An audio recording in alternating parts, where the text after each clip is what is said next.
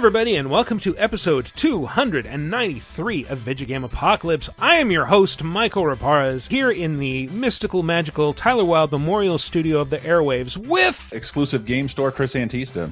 And... overpriced import album Matthew Allen. And special guest...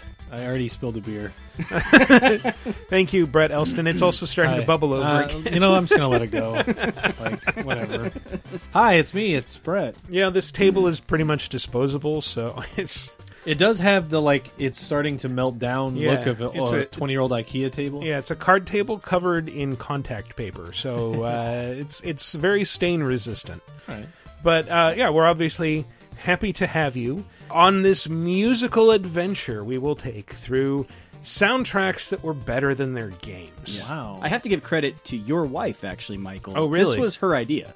Was it? Diana and I were talking about a recent Laser Time episode all about blaxploitation, and we talked about, like, a lot of those movies have way better soundtracks than the actual movie. Like, the soundtracks are amazing, and she's like, we should do a Laser Time once just about, like, movies with better soundtracks than the movie, and I was like, that's actually a really good idea for Empire VGA Records. as well. Like, yes, Empire Records, for sure. Yeah. And since we knew we were having Brett, who hosts VG Empire, the video game music show. The video game vampire. We're having this a little crossover episode. We are. Or just think of it as one giant plug for VG Empire. Sure. Yeah. You're welcome, Brett. Yeah, we just wrapped up our annual Rocktober block where we post a bunch of episodes in a row about one specific kind of topic, and in the past it had always been a certain series.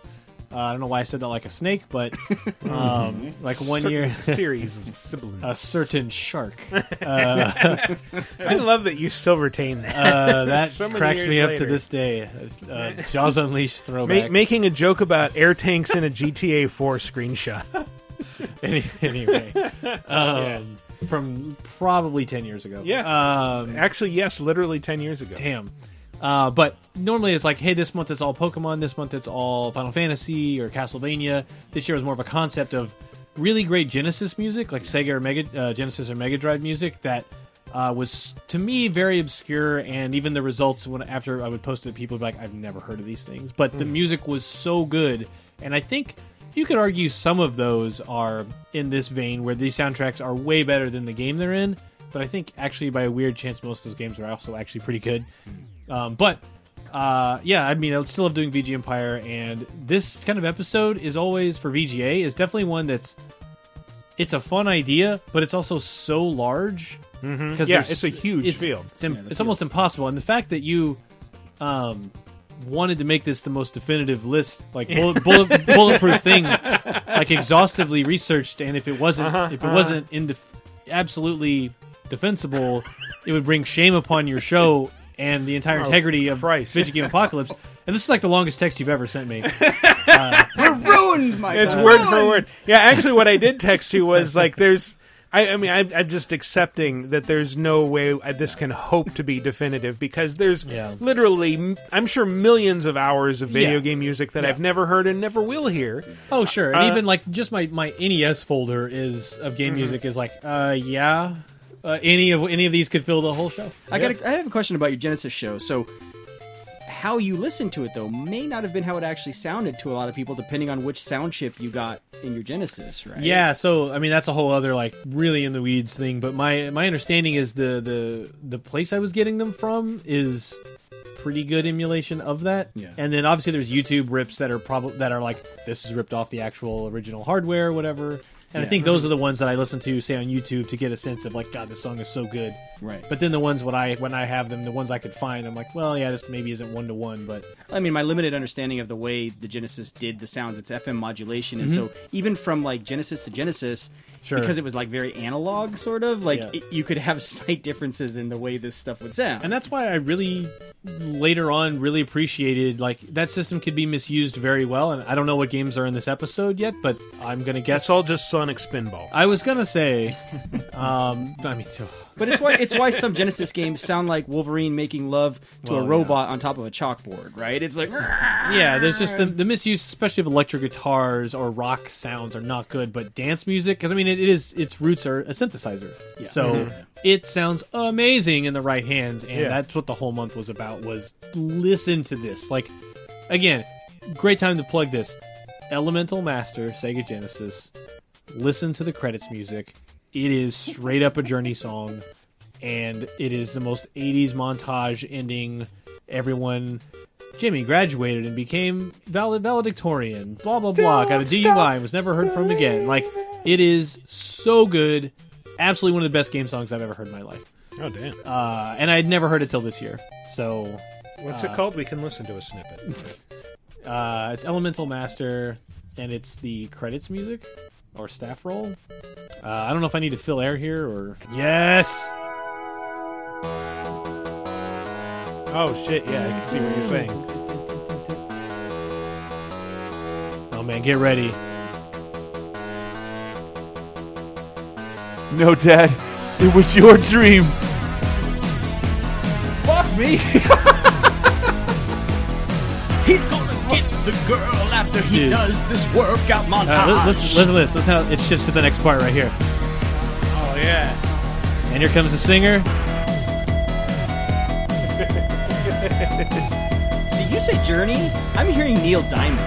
Oh, really? I don't know what you're hearing, but I'm seeing Tom Cruise marry his plane. And Jimmy went on to have the best summer ever, and he died in Vietnam. And here's basically the chorus. Oh, shit. I was waiting for that. Yeah, This is the happiest I've been all week. Oh, here we go, man. It gets better? It's just a little bridge. Did we switch continents? This is a full song. It's like 3 minutes. But it has the construction of a pop song, because now you're going into the second verse. And now here... With slight variations in instrumentation... If this doesn't modulate to a different key at the end of the song, it I'll does. be like disappointed. Oh, it does. I figured. Dude, this has like lit up my life in so many weird ways this year. Oh, man. All right. I know it went viral from somebody else, but your buddy Josh, Creative Assassin, he did this big article on game music you maybe never heard. That fucking Pictionary it's title great. theme. The Pictionary title screen. That is incredible. That is utterly ridiculous. That's one of those things that we discovered in like 1999, just going through every game. Like, let's just check every title screen, and then we get to Pictionary. But I think the composer of Pictionary might have Tim a song Follins. on our list. Yeah, we'll be talking about him soon. Odds are high. Yes.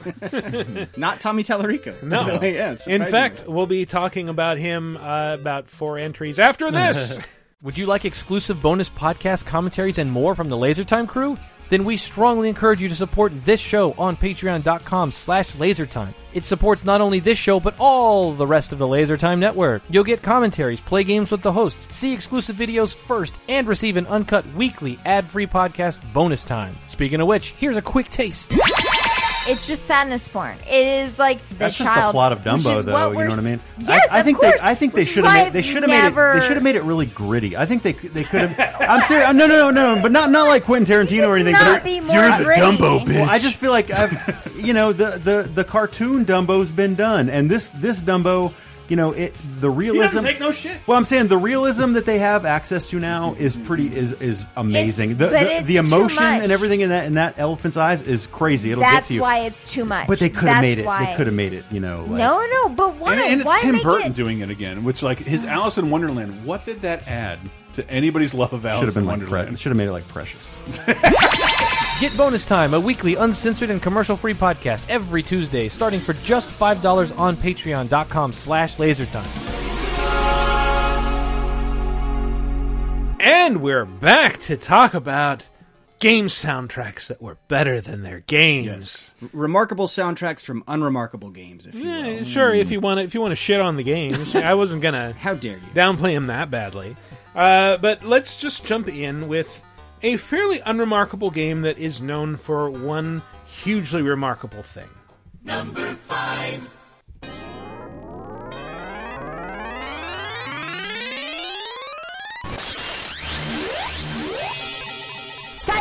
Oh, this thing. Yeah, this thing. This is Famicom, right? No, this is arcade. Oh, it's arcade. Okay. And it's notable. Like, this is the sequel to Athena, created by SNK, and it's not that great. You can play as a modern day Athena Asamiya or her friend Cie Kensu. They are the Psycho Soldiers. They have these rotating energy balls around them that act as a shield, or they can throw them at monsters. And it's this weird format I haven't seen repeated anywhere else, where it's sort of an automatically scrolling shoot 'em up, or shooter, shmup, whatever you like to call them. But the characters can jump between like 5 different levels, and they'll run into like blocks and enemies and weird hazards, things like that. And you know, the soundtrack does get out some pretty cool tunes. For example,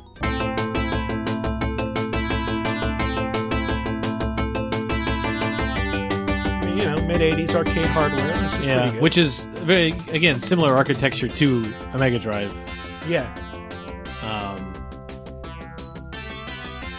That FM synthesis, baby. Oh yeah.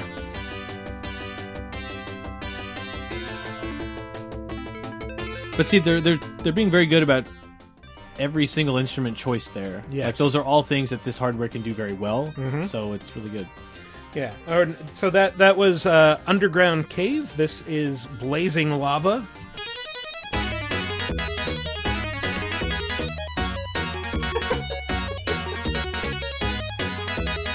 This is definitely the villain theme. Yeah, no, this is just level music.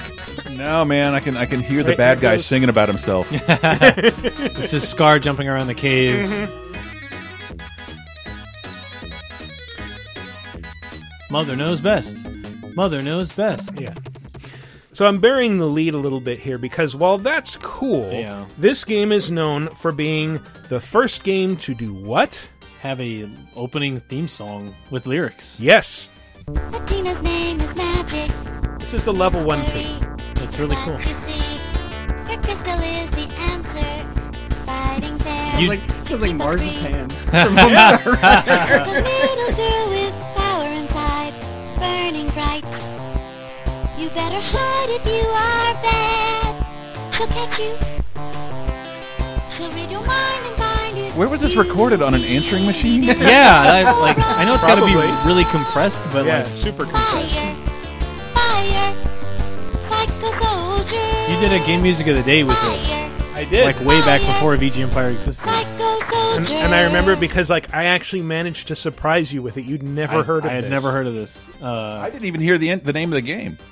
Psycho Soldier. Yeah, fire, Psycho Soldier. What's the game called? Psycho Soldier. Psycho Soldier. Chris, I'll sing it again. But this is arcade, right? You mentioned this is arcade. This is arcade. There's no way you can do that on like an NES. Yeah. No. That's why the only reason I was thinking Famicom for some reason was because it was so compressed that I was like, oh, maybe they compressed like a 30-second. It's sort of like hearing Bart say "Eat my shorts" in Space Mutants. Yeah, where they have to go to black. Like, we can't do anything else. Yeah.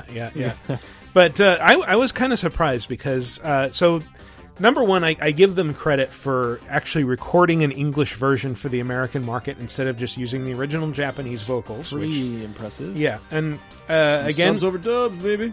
As far as I know, this was the first arcade game to actually feature a vocal track. And that Journey game? I think that technically, no, not at all. Yeah, that had some voice. That had a tape deck in it. Oh, yeah. So I think like once you hit the ending, it would actually play a tape and then rewind it. And I guess maybe it's why if you emulate it, you've never gotten the real experience. Huh? Yeah. I was surprised because the original was performed by a pop idol named Kaori Shimizu, and the credited composer is Eikichi Kawasaki, who is the founder of SNK. Wow. Oh, shit. Like, now retired, but... Isn't this in that SNK 40th Anniversary Collection? Yes, it is. So if you have a Switch and you have the 40th Anniversary Collection, you can play Psycho Soldier and Athena and a bunch of other games. Even though you 80s. just said this game's not very good. I didn't say it wasn't very good. I'm saying it's unremarkable, except for that theme song. Yeah, I mean, I would play it just to experience that theme song in a game that's going to look like out of mid-'80s, but with the vocal track. And if really anything, the thing that makes it not so great is that vocal track plays once you start the first level, and then it completely fades away, and there's no music for the rest of the first level. Oh, wow. So... Well, you got to speedrun it, man. Mm-hmm. It's the thing about lyrics, man. I think that's why they're not in a lot of game songs. It would make you get tired of the song even faster. Yeah, I guess so. But they could just continue playing the instrumental. Maybe there wasn't enough. Somehow memory. Persona gets away with it. I don't know. Yeah. Every single time. Yeah. But, actually, a little behind the scenes bit. I was adding some music to last week's show, and it was Yakuza music, and same deal. I came across tracks with vocals. I'm like, stop! Don't do that! Stop singing. We're trying to talk over this music. I have to cut around these. We can also talk over this. Number 4. Hey, samurai shouldn't be in this village. My sister gets scared when she sees samurai. Go away! Get out of here! This is from a game that I kind of loved, but I can admit is sort of terrible. It's Choose Your Own Adventure, the samurai version. Yes. I mean, the whole series. This is Way of the Samurai.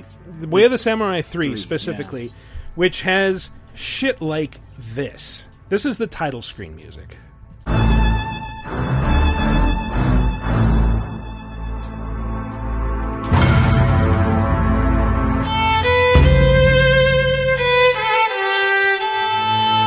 Am I supposed to resign? Yeah, so you should have your head bowed at this moment. Be signing your letter and preparing your seppuku mat. I feel like the FBI is raiding my mafia. Like, No, you're supposed to grow your hair out long like Tom Cruise and go be the white man that helps the last of the samurai. I get it. Now I understand. Yeah. So yeah, it has this very pretty cool. big operatic feel. That is so channeling Hans Zimmer's score from The Last Samurai. Like it's ridiculous. Maybe a bit. So I haven't watched that or listened to that since like 2005. Is it same? Is he full Hans Zimmer yet, or is he learning to do the like that hasn't happened yet? He hasn't done he hasn't done the horn Inception thing, right? The Inception horn thing. So yet. I totally forgotten what his style is. When Well, it's I mean, not... he's the Lord of the... No, I'm sorry. That's not Hans Zimmer. That's a different guy that's Lord of the Rings. But I better check that Hans Zimmer is the last Samurai. Well, this is the composer here is Noriyuka Asakura, who is also the composer on Rurouni Kenshin, apparently, or a composer. He also did Tenchu 3 and Capcom Fighting Evolution. Oh, wow. And I love this score because these songs are not just big and operatic, they also go all over the place. So here is the crazy-ass battle theme, just the beginning.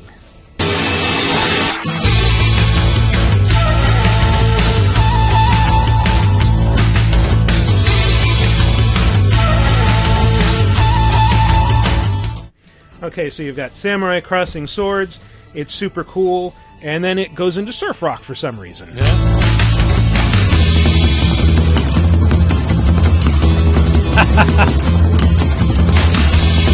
I mean, I've been to Japan. I know. Yeah. Dick Dale. Oh, yeah, here we go. Yeah. Bunch of horns kicking in. I feel like this is continents away from what's going on. That's really good, though. Yeah, like and I just love the multi-layered, the bass track. That's very like layered and rich for a PS2. Yeah, this is PS3, kind of early PS3, like 2007, I want to say. And and then it just goes into this crazy ass solo. Wow. Yeah. Good lord.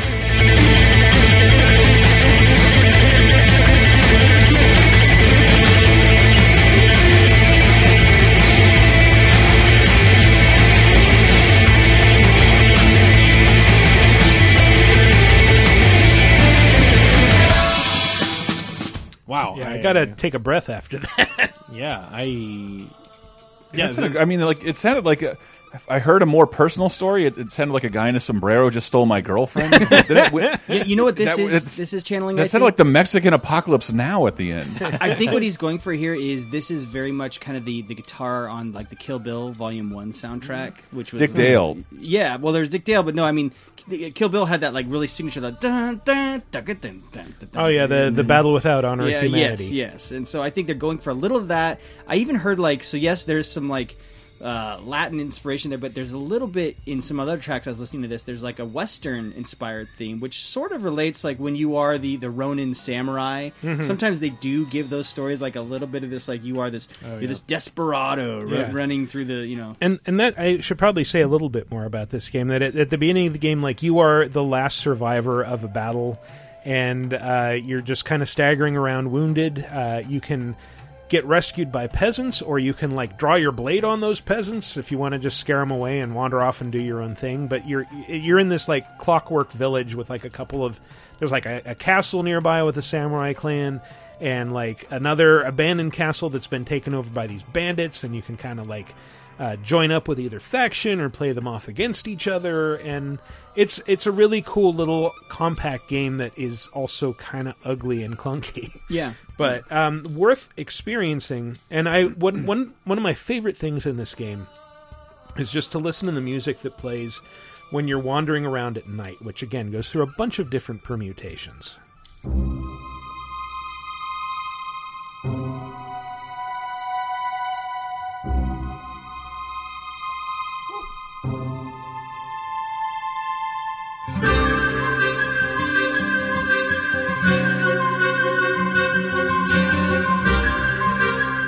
I mean, it becomes sort of more ominous when you realize that when you're wandering around at night, you can run into, for example, ghosts or like serial killer samurai who will try to just attack you and fuck your shit up, and they're super creepy. And they're well accompanied when the music turns to this.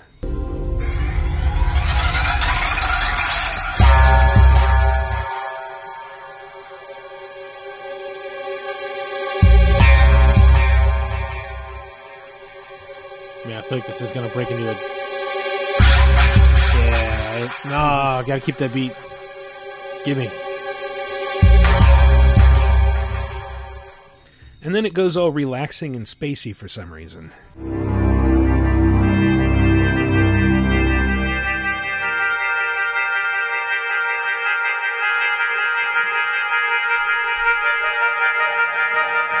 Just think about looking up at the stars and listening to this. Got some solo acoustic guitar there in the back. Wow. Ground control to Major Tom.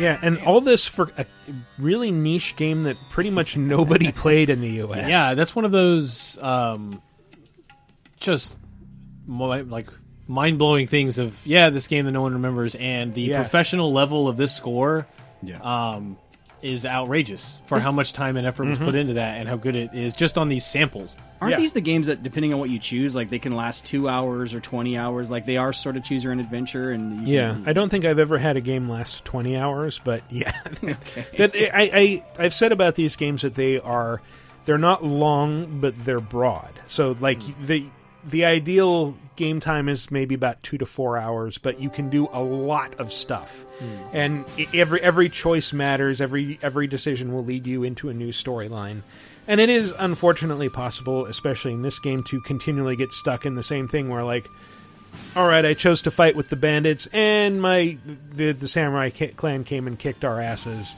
And I've gotten the same ending like 3 times, and it hasn't changed any. Oh, wait, no, this time I survived somehow as the last survivor and went to challenge the samurai lord, and he killed me, and that's it. So is there save scumming, though? Like, can I do the equivalent of when I choose my adventure books, I would leave my finger on the last page so that I could just turn back there? I don't remember. I think it might have one continuous save file, so you can sort of do that, but maybe not. Okay. I just know that those choices felt binding for some reason. Well, I can tell you this next one doesn't have many binding choices. Number 3. I have unleashed a wickedness that waited centuries for revenge. This is what I released you from, Edward. What was trapped in the stone. And now it wants it back. What's with this fucking stone? What's with this fucking stone? I'm Edward Conby. I'm an investigator. I'm fighting the forces of the devil over here. But I'm here alone. Alone, and it's really dark. Yeah. I'm alone, and it's 2008. I'm alone in the dark here, and exploring Central Park, and there's weird penis tentacles everywhere. Oh, so this is not is this Alone in the Dark? This is Alone. Yeah, 2008 version, not the version. So this, I remember going to the original preview event for this, and I remember this vaguely. But talking to someone afterward, and they were like, "Well, I don't know about the game, but that soundtrack has me fucking sold," because it has this really operatic soundtrack, thanks to a collaboration between the composer Olivier de Rivière, I think. I'm no good with French pronunciation. That sounds like an Assassin's Creed villain. Well, he is an Assassin's Creed composer. He did the music for Assassin's Creed 4 and a bunch of other stuff that is cool. Remember Me, one of Brett's favorite games. Come on. Vampire. Oh, yeah. I mean, Remember Me's music was good. Yeah, it is. And it's because Olivier de Rivière did it. But it's a collaboration between him and this Bulgarian women's choir known as Mystery of the Bulgarian Voices, who sing stuff like this.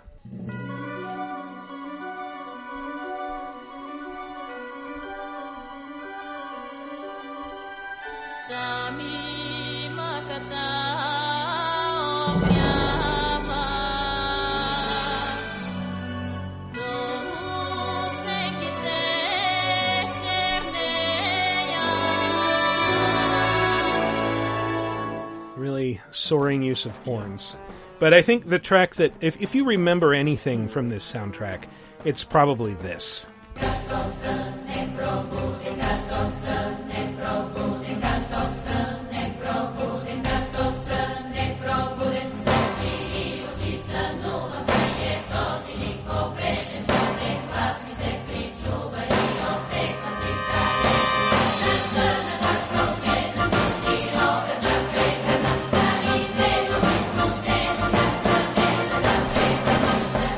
When does that happen? I feel like I'm watching the opening of the Olympics. Yeah, that actually plays when you are near the beginning of the game, where you escape from this collapsing apartment building, and you have to frantically drive to Central Park as New York streets are tearing up all around you, and it's this really good edge of your seat moment. And that song, Who Am I think it helps a lot to just sort of drive home the drama that you're supposed to be experiencing, and it goes on.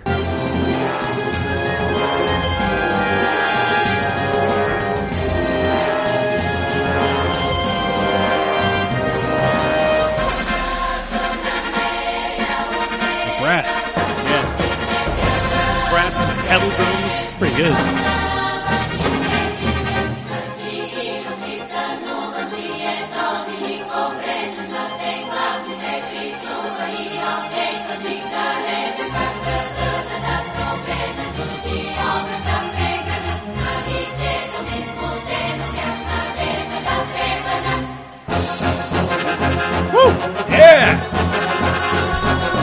Drive this taxi through these. I want to picture just your car clipping through things and falling through the ground. That happened so many times while this was playing. But yeah, I hear that, and my first thought is it's sort of like the Go Team. Almost it's just that every noise at the same time. Well, it also just that sort of cheerleader voice as percussion. Oh yeah, where it's just constant. Yeah. It's giving me a little bit of that, in Nier Automata, one of the best soundtracks in recent years. I just love all of the songs that have the choirs. The other thing, the first song you played from this does this a bit more than the others you're talking about. I heard it a little bit at the end of that last one. One of the reasons this kind of stands out to me is it uses a lot of Middle Eastern scales, which I'm probably pronouncing this wrong. So I always just read this. I've never heard anyone say this word out loud, but it's the Phrygian or Phrygian mode. Phrygian scales. And basically those things that sound foreign to us as Westerners, when you hear basically in mosques, the prayers and stuff like that, those are using Middle Eastern scales, and so that's what they use in that first intro song, and it gives everything that otherworldly sound to Westerners, right? Because it is other to us. And then even in that last song, they at the very end there, they started to blend a little bit of that goes over those are very traditional Western scales, and Western the resolution of that music is very much what it's almost like you can predict what the next note will be. But yeah, I think that's where it ends up sounding like so unique to us, where very easily that first song you played, that could have been an Assassin's Creed song, like from like the first Assassin's Creed, right? And I think that's what makes it kind of stand out, and especially for the time, like 2008, people weren't really doing this. No, nothing this bombastic or expensive sounding. Come on, PS2 Rygar, guys. PS2. Holy shit. But the song, the chanting one, the Kato-san ne probun, that's like, if you look up the lyrics, it's called Who Am I? And all the lyrics are about, like, what is this face? Alone in the dark I am. Yeah, exactly. It's that. I can understand. But it ties into, like, at the beginning of the game, Edward Carnby, the investigator, is amnesiac because it turns out, like, he's actually been possessed by the devil for the last 80 years, which has kept him from aging. And so now he's just waking up and, like, what's this modern world I'm in? This is strange, and I don't remember anything about myself or who I am. I need to go reestablish my identity in one night in Central Park, fighting the devil.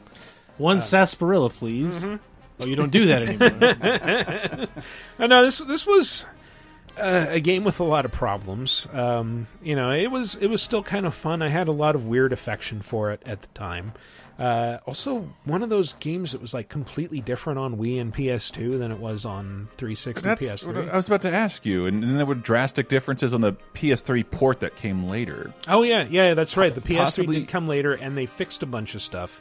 Mainly, like they made it so your flashlight didn't need constant refills on batteries, and so your batteries didn't have to take up an inventory slot, and like that made everything so much easier. Thank you. Yeah, now you know. But by then it was too late, and the franchise was destroyed. Well, they had one kind of like downloady game, XBLA kind of game that came out later that I've already forgotten about. I feel like Alan Wake did what this was trying to get at. There were a lot of similarities. Because it was only like a year or two after this, right? The first Alan Wake? Something like maybe that. Like 2 or 3 years? Yeah. I think Alan Wake was probably generally a better game. I mean, oddly enough, a game you can no longer get because of its soundtrack. It's more of a licensed music on it. Oh, really? And because of its great Duracell and Verizon promos. I needed those. And Thermos-branded thermoses. Just like Star Tours. It actually has a character in one of the DLC chapters asking, "Can you hear me now?" Oh, my God. Oh, goodness. Yep, got our contracts all wrapped up nice and tight. Nothing's ever going to come back to bite us on this one. Here's a big finish. You didn't what? Yeah. Here's a big finish to Who Am I?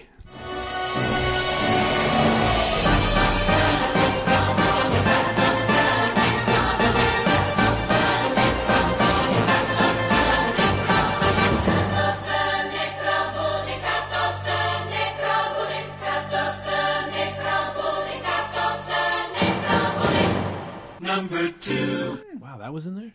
Yeah. That's where we get that. You didn't know that? Dude. All right, this number 2 may surprise you. Gee, it sure is boring around here. My boy, this piece is what all true warriors strive for. This can't be real. I just wonder what Ganon's up to.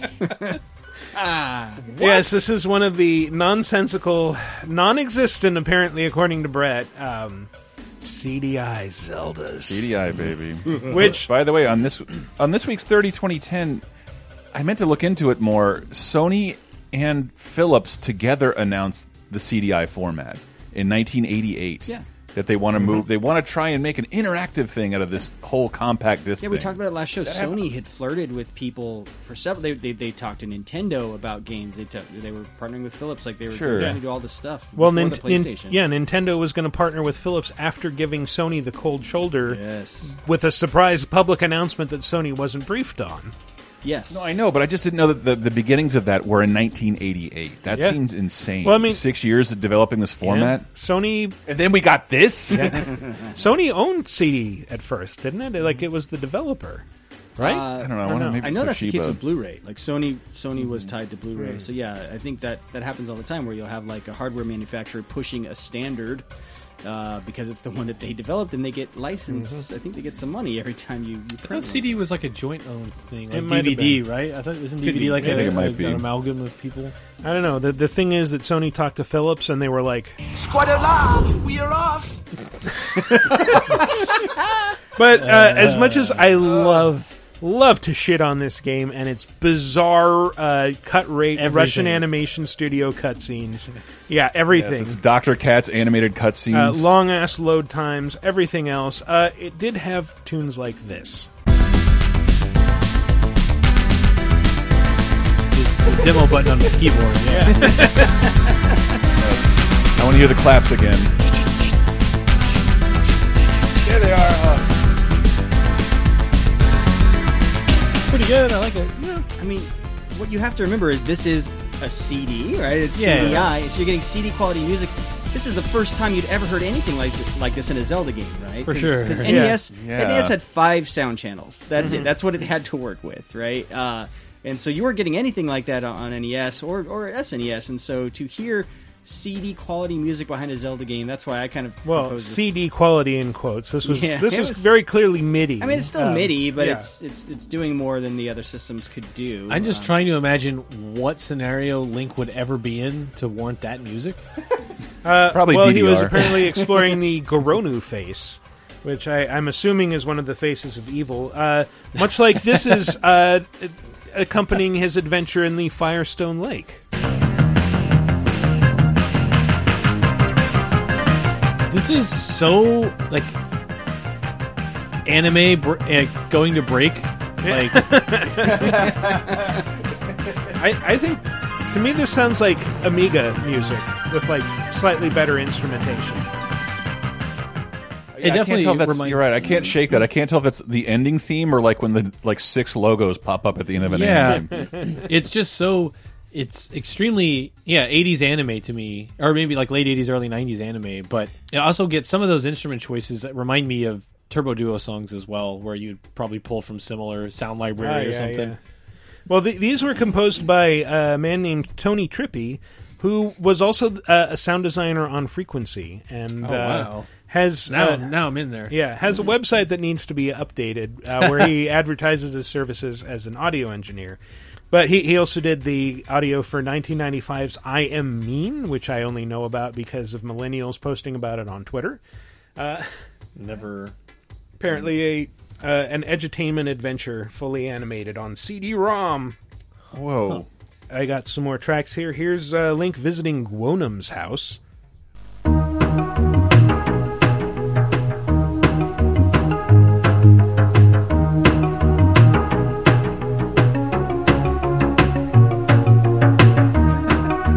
I just want to hear Peter Gabriel come in. Or maybe Prince.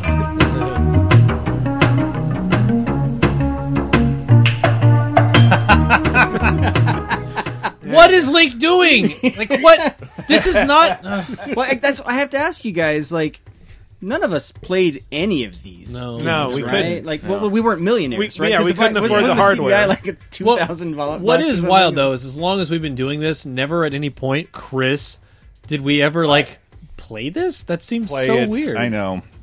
It's hard to emulate. Yeah, it is. Like, why and I went to all the trouble to get a 3DO working, and no one watched my Demolition Man stream. It was destined to be blocked. full motion video of Wesley Snipes really fighting Sylvester Stallone, and you're controlling it. It's crazy. I want to find out what you do with the shells, Chris. Yeah, if only their the in-game video currency games answered that question. I'm sure there's a tie-in 6-issue comic book we can. Yeah, I'm sure. Well, here's one that people seem to like, the Toiku Lighthouse theme. So I'll give it one last try.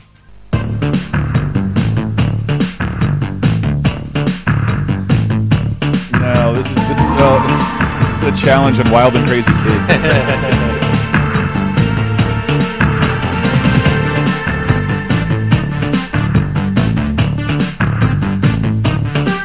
This is like track 7 in a Paula Abdul album. Yeah. Well, it's kind of like, this is like early 90s CD-ROM edutainment music, but with a beat. Yeah, that's because like they were trying that. They gave a beat to Mr. Wizard visiting the Crayon Factory. But I think it works pretty well, and considering that like if you've ever seen these games in action, they are like weird hybrids between adventure games where you have to find an object and use it with a thing, and like they're clearly modeled on Zelda 2 where everything's side-scrolling and. But again, none of us have ever played these because, according to Brett, they're not real. Well, I never said that. You've said that several times. Probably did. Well, it's not so much that you say they aren't real as that you don't acknowledge that they exist. No, I acknowledge they exist. I just, if anything, at this point, I'm just again surprised that we never played through them. Yeah, and it is surprising. And I'm also like, I really like that music, and I'm really conflicted right now. Maybe someday. Who am I? Who are you indeed? Kato san neprabudin. Which actually means from a deep slumber. I'm glad you looked this up. What? I did. Did you look it up on your phone or on a desktop? On the desktop. Did you have a drink handy or was it like anything you were drinking at the time? Does a LaCroix count? Yeah. Right. Okay. When you're at a desk or...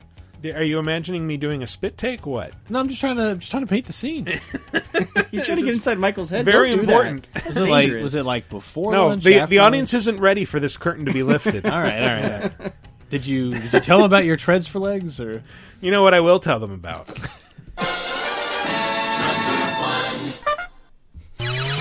Here we go.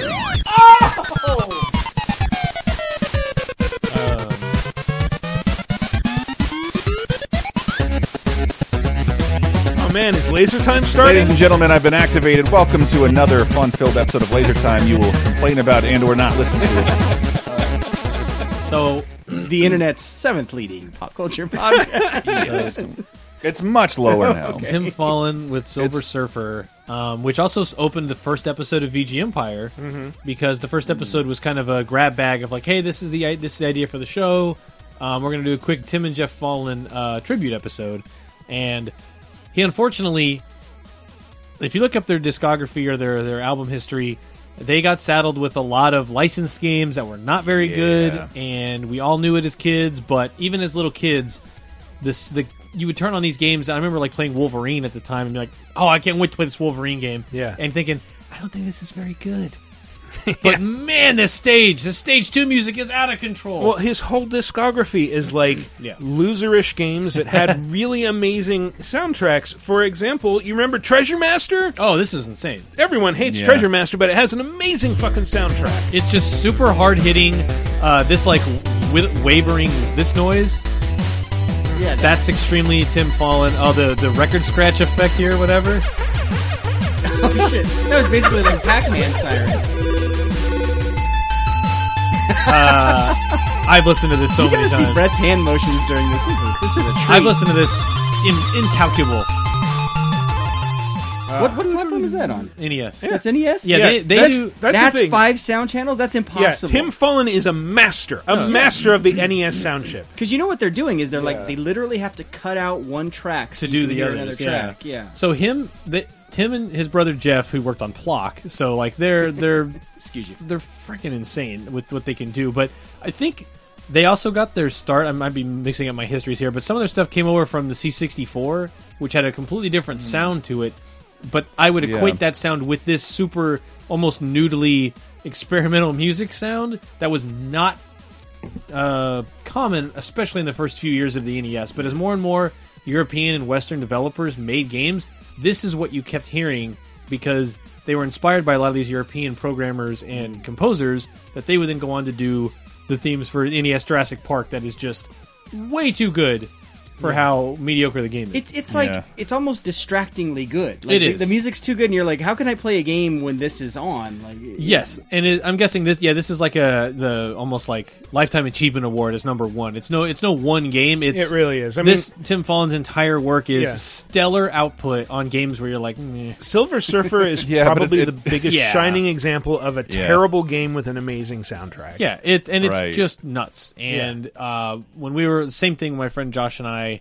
When we were digging through all these NES games and find like the Pictionary title screen or whatever it was, like when we realized like, wait, this was awesome, and these kind of sounded like, wait, this is all by the same guy, and like putting that together in like the mid '90s, it was like, oh damn, now we have to look up everything this dude did, which at a time when no one was cataloging that, so it was just let's play every game we can find.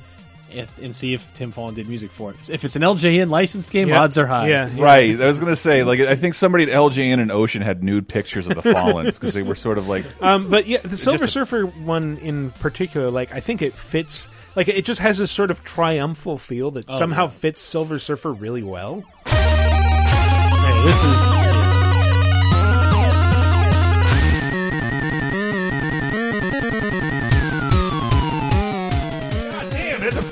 Bass pedal, and especially for a shoot 'em up, like this is perfect. Yeah, like it's super hectic, crazy music, but you're just dying all the time, and it's super frustrating to play. Yeah. And this, and like the X-Men game, when you rent them as kids, you play it for 7 seconds and think, "How have I been lied to?" But he definitely had like a lot of that which sucks because this stuff in there, like a lot of those things. You're like, it gives you that feeling of like, oh yeah, Silver Surfer is like this cosmic adventure. Yeah. Right, with the soundtrack and the character, it should have had all the ingredients. Like, just make a fucking Gradius game and be done with it, and it still somehow failed. It just has all the right ingredients. It's such a bummer. I think also in an era of very short loops that passed for music, like the amount of complexity just in this like level theme is sort of amazing. Like here's just a breakdown, and that's also a recurring sound that wow, wow, wow, wow, wow, wow. You hear that a lot.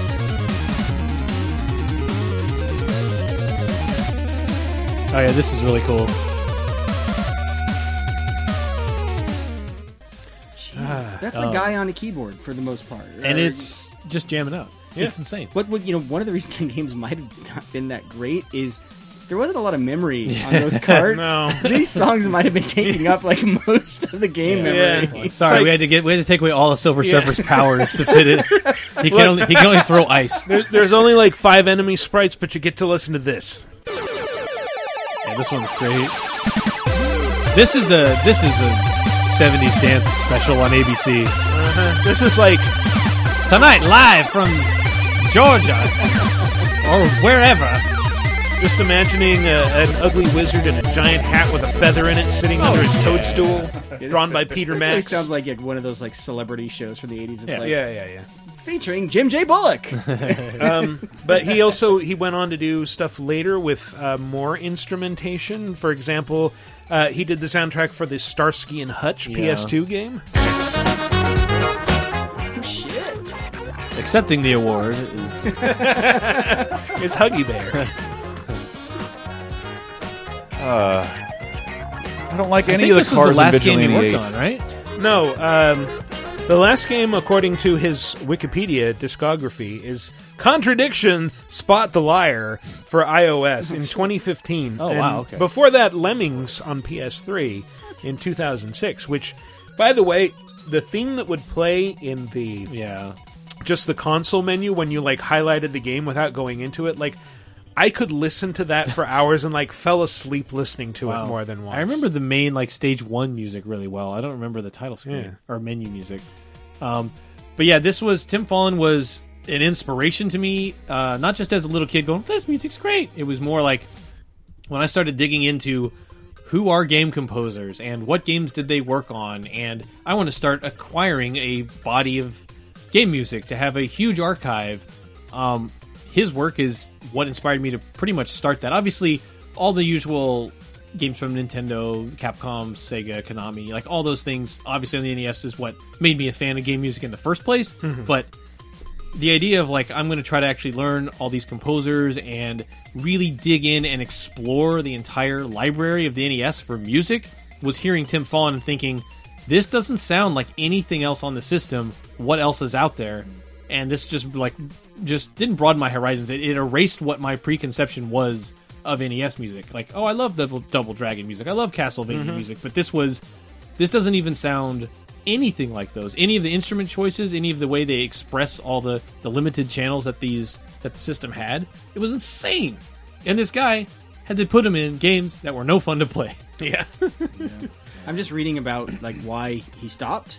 Because like someone this good, you're like, why did they stop? And it's so sad. It's such a picture of the video game industry. He had to stop because the nature of composing for game development, it's just the work was too irregular and games kept getting canceled, and so he couldn't make a living out of it. Oh, man. And it wasn't consistent work, and so he had to pursue other careers in film and like design, and basically he had to find more steady work. Sure. So it's not like a thing where he just couldn't do music anymore. It's just like, no, I just can't make a living doing this. He did the soundtrack for Time Tracks. Remember that Oh, show? dude.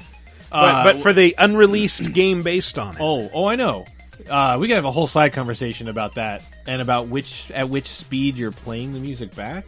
Look into that. It's amazing. All right. The Time Track soundtrack. It's really good. All right. Well, that's been our top 5 of amazing soundtracks out of... I did want to give one thing that did pop in my head. Oh, please. I got to give a shout out to Toshinden 2. Oh, yeah? It was one of the first shows when we were doing VG Empire. I'm like, I'm just going to lead up front. This is God tier music. Toshinden 2 is not a particularly great fighting game. No. But that soundtrack, absolutely insane, top to bottom. Wailing saxophones, shredding guitars. Absolutely nuts for a game that, my friends and I played because it was like the fighting game we had on hand. So, we'll play Toshinden 2. But the soundtrack is outrageously good. So, to me, I wish I would have thought of that ahead of time. Yeah. But, man, please look that up. There's a whole VG Empire as well. If you don't want to look it up and want to have me tell you at it, you can do that instead. All right, well, that's been our top 5. We hope you had as much fun as we did. We're going to take a little break. When we come back, we're going to talk about a shit ton of new releases, some news, some other stuff, so stay tuned.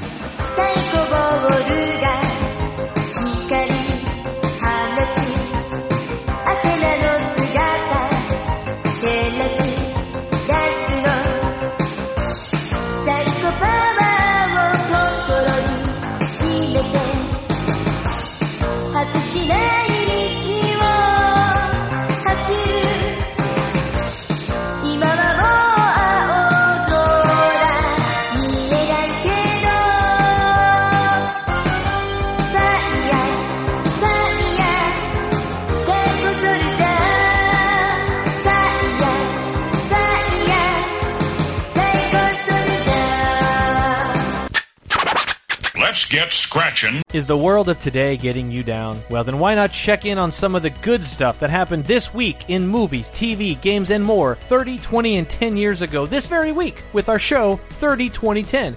Here's a clip from 2008. And it goes into a little bit, and I don't know how much of it is true or how much of it is dramatized, but the phone call between him and Frost when he's super drunk is really makes you think a lot about how villains become villains. What are you wearing? Your refrigerator running. Diane, this is better. Yeah, way better. Yeah, which I can't get. I'm never tired of saying this. I did not know when Nixon did his "I'm not a crook" thing. He's at fucking Epcot. What? Really?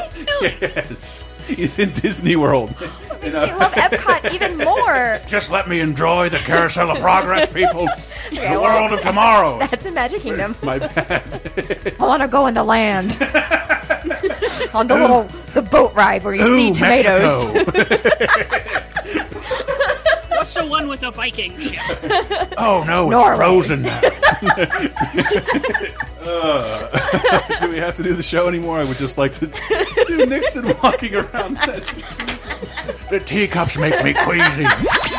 Jump into the past with 30, 20, 10 every Thursday on LaserTimePodcast.com or iTunes, Spotify, Stitcher, or wherever you get your podcasts. 5, 4, 3, 2, 1. And welcome back to our final segment where we will waste no time jumping straight into that enormous pile that we now call the... These are the new releases, they are releasing new releases. These are the new releases, everybody cherish them. Just Cause 4 is out this week. I thought we were Holy done with shit. new releases for the year. We thought we were done. And No, this week is enormous. We can't. haven't even played Smash Brothers, which will be out on the same day that this show comes out. But we will talk about it next week. But Just Cause we will talk about because we have played that. Doesn't Just Cause always? It always launches in December. Does it? I think so. Yeah. So they're always late. Yeah. Because you're really not supposed to launch after Thanksgiving if you're a video game. Yeah, no, we played a lot of this. So I will say this. I actually like Just Cause 3. I know it got a bad rap at launch because it did have some performance issues, but I played it kind of after that. pro strat, folks. Wait to play video games till 6 to 8 months after launch, and then they would have fixed all those launch issues you always hear all the reviewers complain about. Plus, by that point, they'll probably be like $5 to $10. Exactly. Yeah. But I really like Just Cause 3. But when I first started up Just Cause 4, it was a thing where Michael and I were like wondering if some of the assets were still like streaming in. Well, or you were in. sending me like, a picture of like just close up against a wall, and there's like a warning sign that is completely unintelligible because of how low res it is. Yeah, so your character textures look fine, if not a little bit aliasy. But then, like, I love that show. It didn't look great, but and I said, Michael, I don't know if this is just a mess or if it's a glorious mess. And now, having put several hours into it, I can confirm this is a fucking glorious mess. Oh, that's this good. game is broken in all the right ways. So it is mayhem. So in Just Cause 3, toward the end of the game, the two factions went into all-out battle, and you would just see shit happening around you. This game just starts with that. It's like there's constant fighting around you. You will just see like helicopters shooting, raining down fire on people and stuff like that. And it's just like, it's one of those games where one of the most fun things you can do is just stand still and rotate the camera slowly around you and see what's happening. And you get to see sort of how broken some things are. Like, the helicopters don't move the way helicopters are supposed to move in this game. They float and they duck and dive and do weird stuff. I did notice when I was piloting one, it's like, how do I make this go up and down? I guess I don't. It's all just the accelerator. But anyway, and so at first you're like, oh, this really doesn't look great. And I didn't think it looked as great as Just Cause 3. I quickly got over that. None of that fucking matters. It's all about the physics in this game. Because this is a true sandbox. And plus, I think after playing Red Dead Redemption 2, like any open world game now has a lot to live up to, and it's going to be tough keeping up with that. But like, this game is like, if Red Dead Redemption 2 is just known for being kind of slow and you mosey from place to place, Just Cause 4 is like, no, fuck it. We're getting you right in the action. You're going to be surfing on top of cars and planes. One of the things that it's a knock against it, they don't bother telling you about a lot of stuff. They like assume you know how to do all the controls and the grapples. For example, how to fly around with the parachute and the grappling hook and the wingsuit also. Yeah, to the point where I had forgotten how to do one of the moves they kind of taught you the last game, and I got a trophy for it. It's like, oh, you spent 15 minutes just traversing the way we did in Just Cause 1 and 2, and so now you get a trophy for that. It's like, oh yeah. I will say, I compare it like just the opening is much more Just Cause 2 than 3, and that like both 2 and 4 kind of start the same way, where it's just like, we're just going to throw you at this like installation in the mountains, just go blow some shit up. Yep. And 3 I felt like was a lot more like, oh, let's spend some time establishing the characters and doing some cutscenes and some tutorials. 3 does a much better job of trying to introduce you to Just Cause. It's literally that. It's slowly like puts you in these things, whereas 4 is just straight up like, nope, we're going to drop you in here. You have to know all this stuff. And then, it's... I will say that... So, I by the way, I should say we got codes for this game. Yes. But, yeah, it's one of those... for free. It's one of those Not all where... of us. It's one of those where, like, at first when you play, you go, oh my gosh, this doesn't look great and stuff, but it's... I saw an article on Kotaku. He's like, I will eventually review Just Cause 4 once I stop having fun just attaching balloons to everything. Because that's kind of the, like, what they were touting about this game before it launched was the whole weather system. And to be honest, I'm a few hours in, I haven't seen any of that. I haven't seen the hurricanes and stuff that you're supposed to come up against. But the Fultoning shit is amazing and hilarious. So basically, that's kind of the new thing in this game is you can customize your grapple thing on your arm, so that not only can you just attach a grappling hook and parachute up and pull yourself places, now you can attach both little Fulton balloons, which make things float up, and boosters, which were I think those were grenades in the last game. They were things you could throw onto like cars and get them to like do jumps over rivers and things like this. So that you kind of get those almost from the start in this game, and you can customize it to be like, oh, you have different levels of lift and different levels of boost with these things. And they do encourage you through missions. Like one mission I just did, you quickly meet this movie director, and she has you doing these stunts, which really are teaching you how to use the thing. So like the first thing you do for her is you get a boat to kind of do a wheelie in the water by using the boost, and it jumps off a jump and blows up, right? But one of the other ones I quickly did is someone's like, okay, the director needs a shot of me flying in the air. You have to attach balloons and boosters to just a human being and watch them ragdoll like hundreds of feet away from you. So this is one of those games where, like, I have laughed out loud multiple times. And the game is it is self-aware enough to know that it's stupid and funny in bits, like Rico's dialogue. He's just like, yeah, I recorded lines. You don't pay attention to any of this stuff. Just have fun in this really weird, janky, broken sandbox. I just like attaching 5 tethers between a tower and the ground, and eventually it just gets pulled over. Yes, which that's from the last game. Like the tether was the new thing in the last game, which is one of the best things you can do if you like run out of ammo with your guns, which actually happens way too often in this game. What you quickly realize is your tether is the best weapon in the game. You can, if you're being chased by 2 carloads of dudes, just tether them to each other, and it will pull them toward each other. I and mean, they'll that was explode. in 2 as well. Yeah. So. But yeah, it's to the point though. There is some broken parts. Like one of the first missions in the game, I had to use my tethering system to get through the mission because the car I was surfing on just got stuck on like a bump in the road.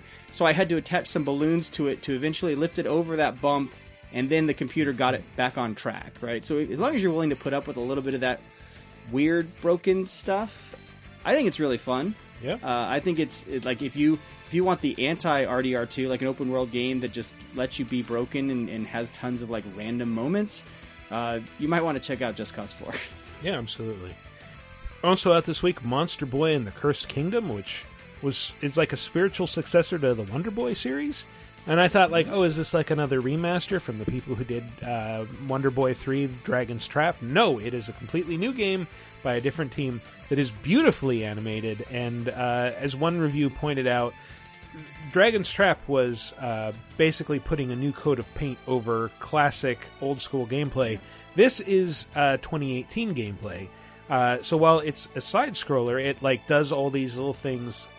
It has all these concessions to modern gameplay and certain things that you expect, and it gives you a shield right off the bat. You just need to solve this little water puzzle to get it, and it kind of tells you like, oh, here's this thing, here's how to use it, here's where you go next, and it holds your hand a little more. It reminds me a lot like of the Shantae games. Is that? Yeah, it's very, very Shantae. Okay. You have these battles against huge bosses, and this game was originally titled The Wizard of Booze. So Monster Boy and the Wizard of Booze. And they change it, and I got the straight-facedness of the Wikipedia page just kills me because it's like, it was changed because in America, booze is slang for alcoholic beverages. And but that's the thing, like, it's about your uncle gets really drunk with a magic wand and starts going around just turning people into monsters. See, because I thought it could have been like an actual like language difference thing. Is this a Japanese developer, or are they in America? I'm not sure.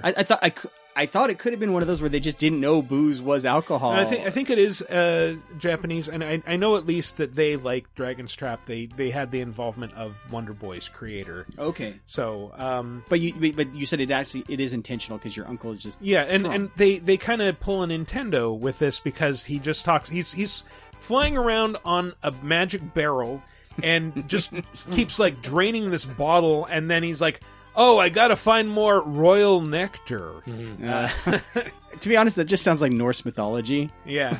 Like a god flying on a flying barrel. Mm-hmm. It absolutely does. And yeah, because he's going nuts with the magic wand, you get turned into different things. The first thing you get turned into is that pig with the eye patch that you've seen in previous Wonder Boy games. And it's kind of cool because everything has different abilities. The pig, for example, has an extra sensitive snout. So whenever you see like clouds, you can go up and hit a button to sniff, and it will reveal little hints or mechanisms that you might not have found otherwise. And you can turn into a dragon or a lion, and everybody has different powers. And eventually, I guess you get the ability to control these transformations instead of just having to like, okay, well now I'm a pig for a while. Yeah, that's the state I'm at. But this is an all new thing because I think, if I remember correctly, Wonder Boy, one of the cool things, it did that. The Halo Master Chief Collection thing where you could just revert back to the original graphics and go back and forth between. But this, because it's all new. Yeah, there are no original graphics. It's just, this is how it looks. Yeah. And yeah, it's like you said, it's very Shantae, specifically the last Shantae game, which I'm blanking on the name, even though it's Pirate's Curse or Half Genie Hero? It might have been Half Genie Hero. Where it's not pixely, it's hand animated. It's hand drawn, yeah. I mean, to be honest, I was like, actually, when I saw this was out, I was surprised WayForward wasn't publishing it. Yeah, it looks like a WayForward game. Yeah, for sure. for sure. But you like it? I do. I like it quite a bit. I'm going to play it more. Also, we should go back. One of our inspirations for this week's top 5, 3 games came out. So Persona 3, Dancing in Moonlight, Persona 4, Dancing in Night, and Persona 5, Dancing in Starlight all came out. I've only played a demo of 5 at PAX. And I mean, it's Persona music, so that's kick-ass, right? Yeah. But I think all of these games sort of, from what I played in the demo, they suffer from that problem we've talked about before. They are showing you a lot of really pretty and cool stuff on the screen. Unfortunately, I can't see any of that shit because I'm trying to see what button and arrows I need to press next. Yeah. And so it's like watching someone play this game might be fun. All that stuff is around the edge, and I really wish, like, by the time I remembered this was coming out, it was like 2 a.m. I'm like, fuck, I can't do this now. But I have played Dancing All Night, the first Persona 4 game, and like that was it feels like less a dancing game and more like there's this rhythm mini game, but mostly this is a visual novel.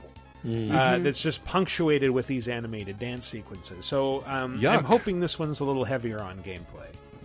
But it is interesting that, like, I didn't realize there was another Persona 4 game coming up, but the Dancing in Moonlight and Dancing in Starlight are actually parallel games because the plot is that, like, the Velvet Room pulls the Phantom Thieves and the protagonist from 3 together for, like, one competition in one night to see who's the best dancers. And this is not only is this not canon, it's not canon in the story because it's like, well, the characters' memories will be wiped when this is done. Yeah. It's double fake.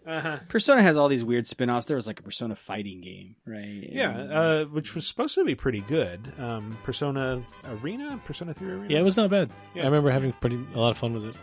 The other big release this week, and this says probably more about the state of all the other games coming out than anything, but because you guys know I'm a huge Destiny 2 fan, so the Black Armory DLC came out. I haven't played it. Haven't even had a chance to glance its direction because we are trying to play through everything for our Game of the Year recordings. And so I will eventually get back there, although I feel burned a lot with Destiny DLC lately, because it'll be like 3 or 4 months later, it'll be practically free when they have to push their next DLC, so hopefully I'll get around to this one, but if not, well, I know I'll save some money and get to play it for free in the future. Yeah. And of course, Smash Brothers Ultimate, Katamari Damacy Rerolled, and PUBG on PS4. None of those we've been able to play because it's Wednesday. I mean, PUBG, you know what PUBG is. You know, it's like, hey, PS4 first chance to get it. I'm anxious about Katamari Damacy Rerolled. I mean, we all, I'm sure, played the original Katamari when it came out. I mean, it's just that. It's an HD version. Yeah, but that's the best one there ever was. Yeah. Do you guys know, is this one $60 or were they selling this for less? I would be surprised if it was $60 considering the original was $20 when it came out. Yeah, that's kind of the point I was about to make is like, yeah, it's one of those things, though. I played it. I don't feel like I need to go back to it. But I love the fact that it exists for people who didn't get to play that game. I don't think I finished it, and it's on Switch, right? Yeah, it's $29.99. Oh, okay. Thank God. Take my yeah, it's definitely a good game for Switch. Like, literally any flight from now until whenever. I'll play a level of Katamari. Why not? Yeah, sure. All right. Well, that's about it for new releases. So let's move into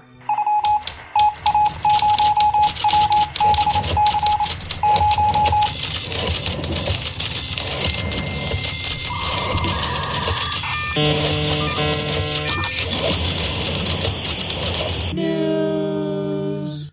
The Game Awards have happened by this point, rendering all news that we have to share irrelevant. But go ahead, Matt. Some of this is still relevant. So I'll start with Epic is opening their own game store. Oh, yeah. So Epic's Tim Sweeney did an interview this week where they kind of revealed, so Epic's new store should basically have a better revenue split for developers and publishers, where that beats out Steam's typical revenue split, which I was reading on gamesindustry.biz. The typical Steam rev split is 70-30. And then they're saying this one, devs are going to get to keep 88% of the revenue. So Epic is only taking 12%. It gets even better if your game uses the Unreal Engine. They will waive the royalty when you're selling it on that store, right? So that makes you just taking home more of that money and not having to give up 30%. All of a sudden, creates a viable competitor to Steam. I think the biggest advantage Steam has and will always have is its install base. It's massive. Yes, I mean the install base is massive. It's extremely easy to use, and you have that consistent library. There's the whole thing that, Apple relies on this a lot, is once you've invested in an ecosystem, it's really tough to pull someone away from that ecosystem because you have but I think that's why they're striking when the iron's hot, because they have the one game in town that they're introducing people to PC Play who don't know about Steam. Right. And that's how they're able to do this, is they have 1 billion, maybe, I don't know how many players have played Fortnite, but really it's Fortnite that has enabled this, because Fortnite has never been available on Steam. You have to sign up for an Epic account and get the Epic client. So basically, they now have a huge built-in install base of all these Fortnite PC players that already have the client on their machine. Blizzard does something really similar with Battle.net, right? It's like once you download that, it's very easy for them to cross-promote their other games, but they use it primarily just to sell you other Blizzard games. Or Destiny, right? Well, I think it's been rumored that Activision might have made them do that, but yes, you can also get Destiny. Although I got it for free. They were like giving away Destiny 2 for free on PC through that client. Anyway, that's another story. So some details on this on the Epic Game Store. When it launches, they're saying they have a hand curated set of games on PC and Mac, and then they expect to open that up and have a lot more games next year. Some of the other cool stuff they have. They didn't give many details of how this would work, but they have what they're calling a Support a Creator program. So this is designed to reward YouTube and Twitch content creators for highlighting developers' games. My guess would be, this is pure speculation, the way this probably works is if you're promoting a game and you send people through an Epic link, you will get some sort of rev share or split of that game. Kind of like, I think Twitch was doing this, where if you sold games through your channel, you would get some kickback of that. So I'm guessing that's what this is. But it's very smart to think that way about the store. And then Tim Sweeney in an interview also said, and this is, again, how I think they're going to try to build up a lot of people, and we've noticed a lot of Steam competitors doing this in the past couple of years, they are going to be giving out one free game every 2 weeks throughout 2019. And so Good Old Games, or GOG, does this a lot. Even Twitch was doing this with their Twitch client. So it's one of those things where the best way to get people addicted to using your ecosystem is to give them a huge library of games in that ecosystem and getting them used to using that. So, yeah, Epic's going to be doing that. And you get, if for nothing else, people just download the thing and get some free games next year. That's it's a good deal. It's free. Again, same with Origin. You get free games. Yeah. That's kind of cool. Yeah, absolutely. So, yeah, this is one of those things, though, where it's like there have been a lot of people that try to compete with Steam. Or Valve, I should say, with Steam. This all of a sudden becomes viable just because they have such an enormous game. Chris, you sent us a picture. You're seeing Fortnite standees in Walmarts. Like this is the biggest video game obelisk I've ever seen in a Walmart. Period. With no game on sale. Yeah, you don't really need Steam to play Fortnite. It's a free game, right? Yeah, the only thing is you can't keep it in your Steam library, right? Or get Steam achievements. You didn't need Steam to play Half-Life 2, except Valve made you. Ah, that's true. Yep. So I think that's kind of, if one game can launch a platform, that's right. That's right. And I hate to say it, but Fortnite is way bigger than Half-Life 2 ever was or became. Yeah. Like already, Fortnite is huge. Absolutely. We'll probably get a Fortnite 3 before there's a Half-Life 3. You started to say Fallout. You must be looking ahead. So in the next big news, when we look back at 2018, we will all remember the great Fallout 76 canvas bag controversy of 2018. Is to say, we'll remember the great...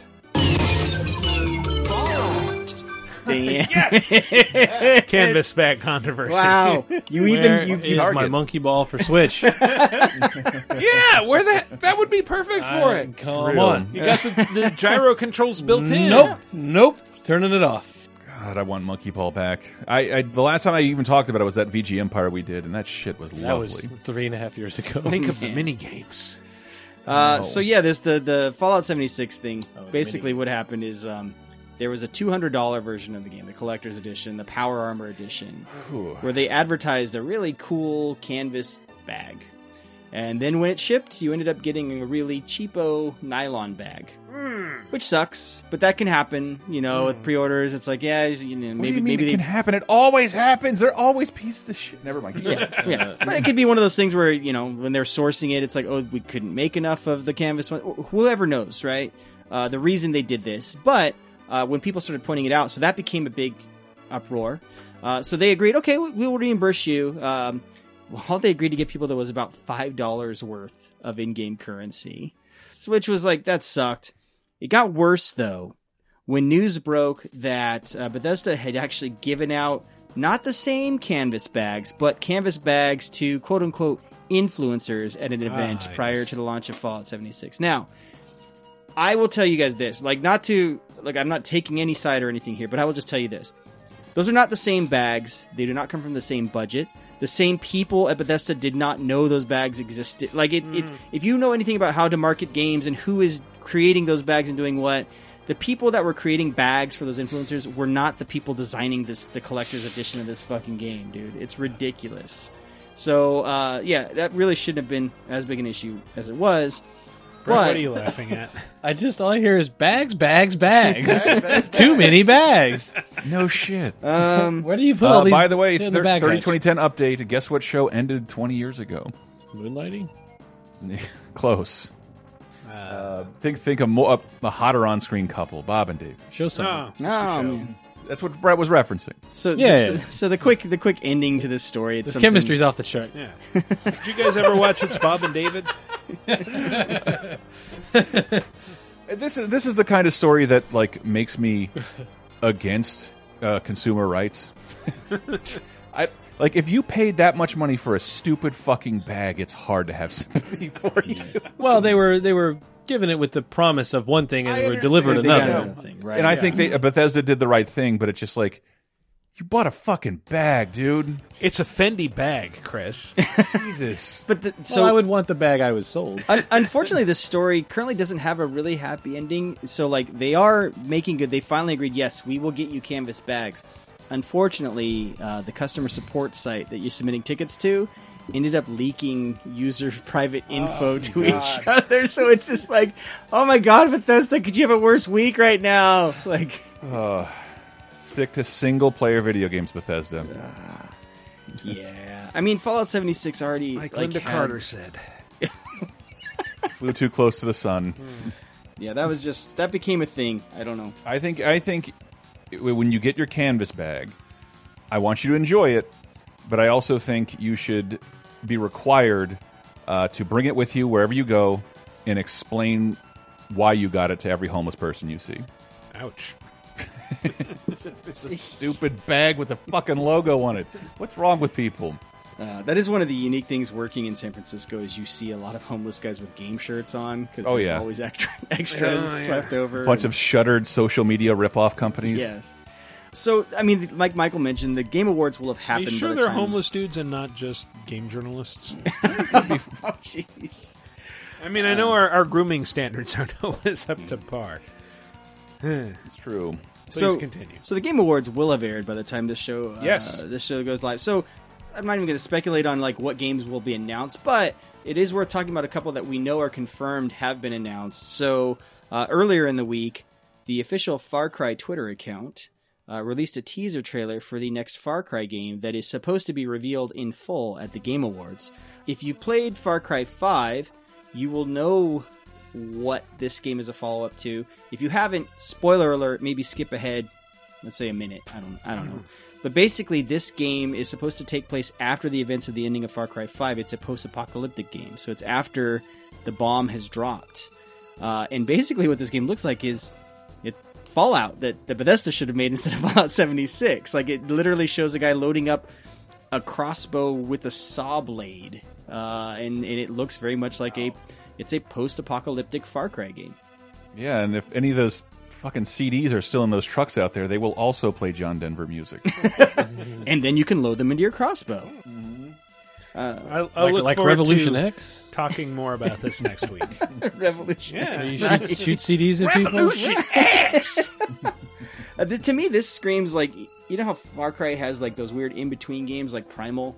Where it's it's not the numbered entries, but it's hey, or Blood Dragon. It's we're doing something different. That's what this reeks of to me. So my guess will be this isn't Far Cry 6. This is probably an in-between thing, but I don't know. I mean, no comment from me because none of you are under NDA. So, So one of the announcements that might have happened, I just have to bring this up because The theories are so conspiracy theory bullshit that I love it, and hopefully it happens. So Nintendo is teasing this week that tune in to the Game Awards, that there is something for you to see. Earlier in the week, a Swedish retailer... It's that Monkey Ball, man. It's coming. No, it's not.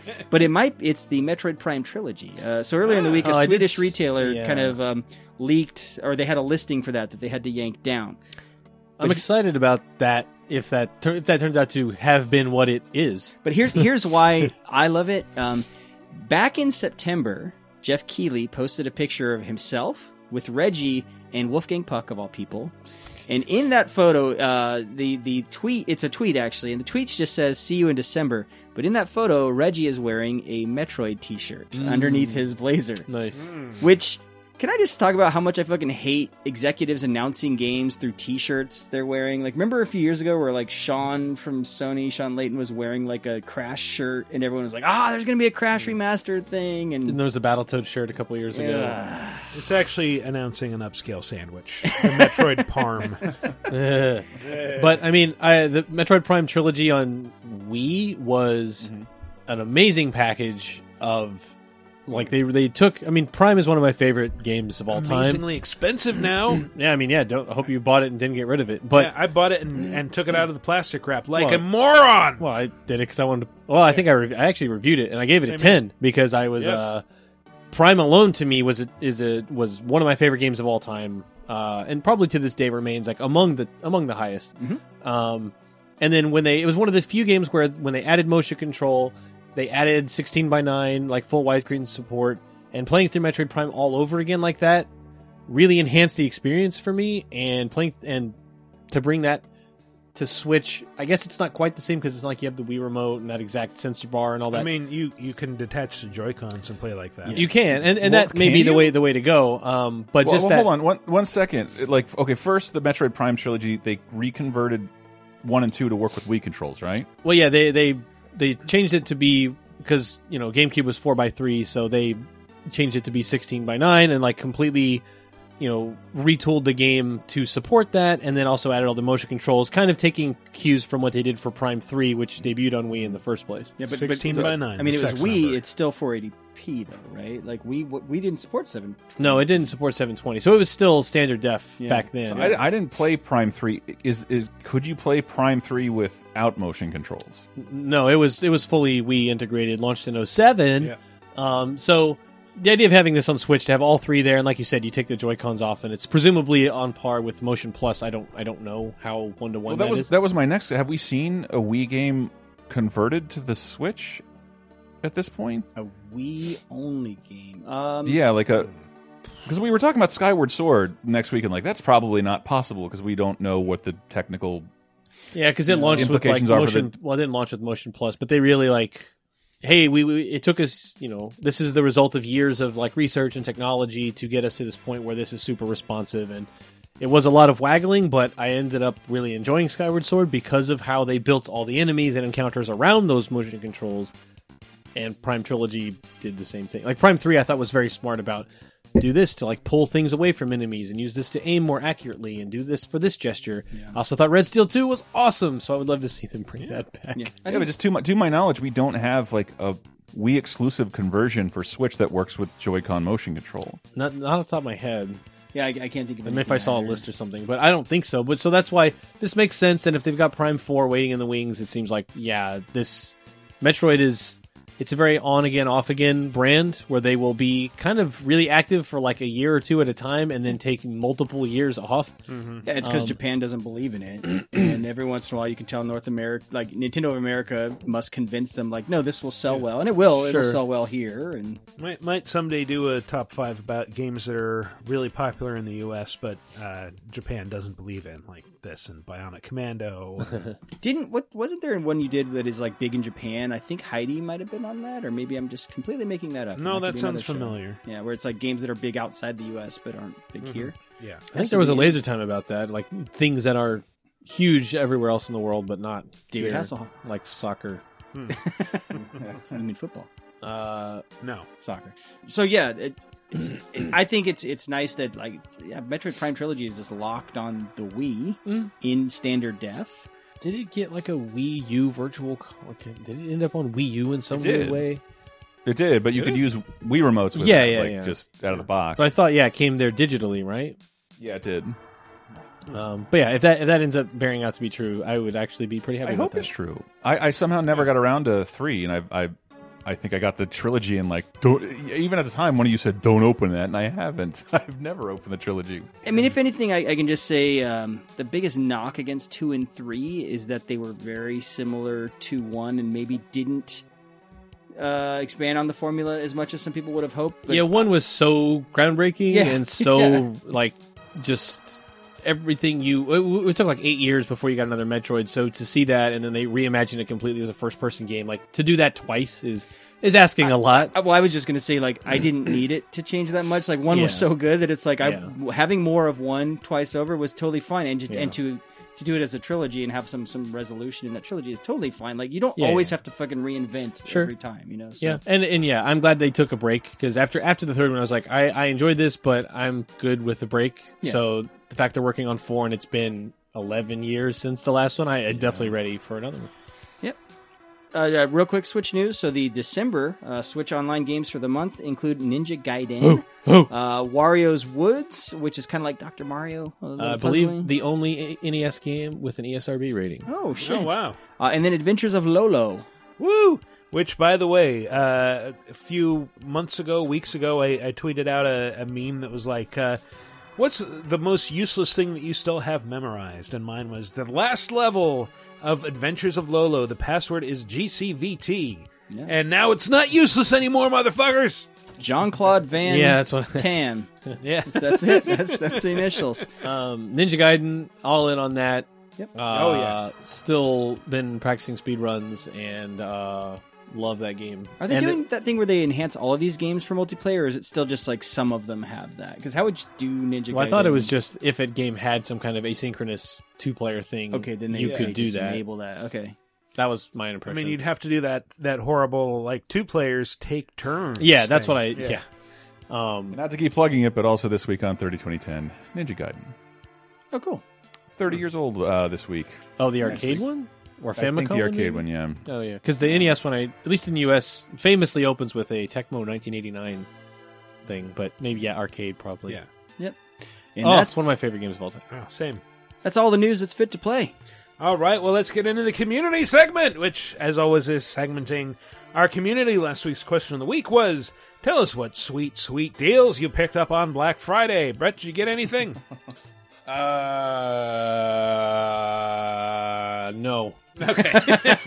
Glad I asked. I bought the Gradius 3 vinyl from Ship to Shore, I think. That's pretty awesome. Yep. Doubt that was on sale, though?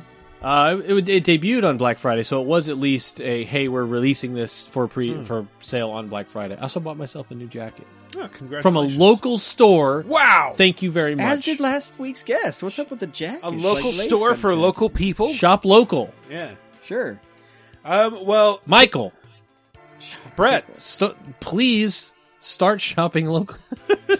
I'm sure. Why are you still here? Was it made locally, Brett? I don't know. Honestly. Was it made from... It was made on Mars, probably. Sheep shorn in the It was Marin made from foothills. Raccoons captured in San Jose. Yes, they were read the Harry Potter books and raised on local grasses. Bought at a little store, a little independent department store called Macy's. That's right. Oh, so you were there too? I was. That's crazy. There's only that one, right? Yeah.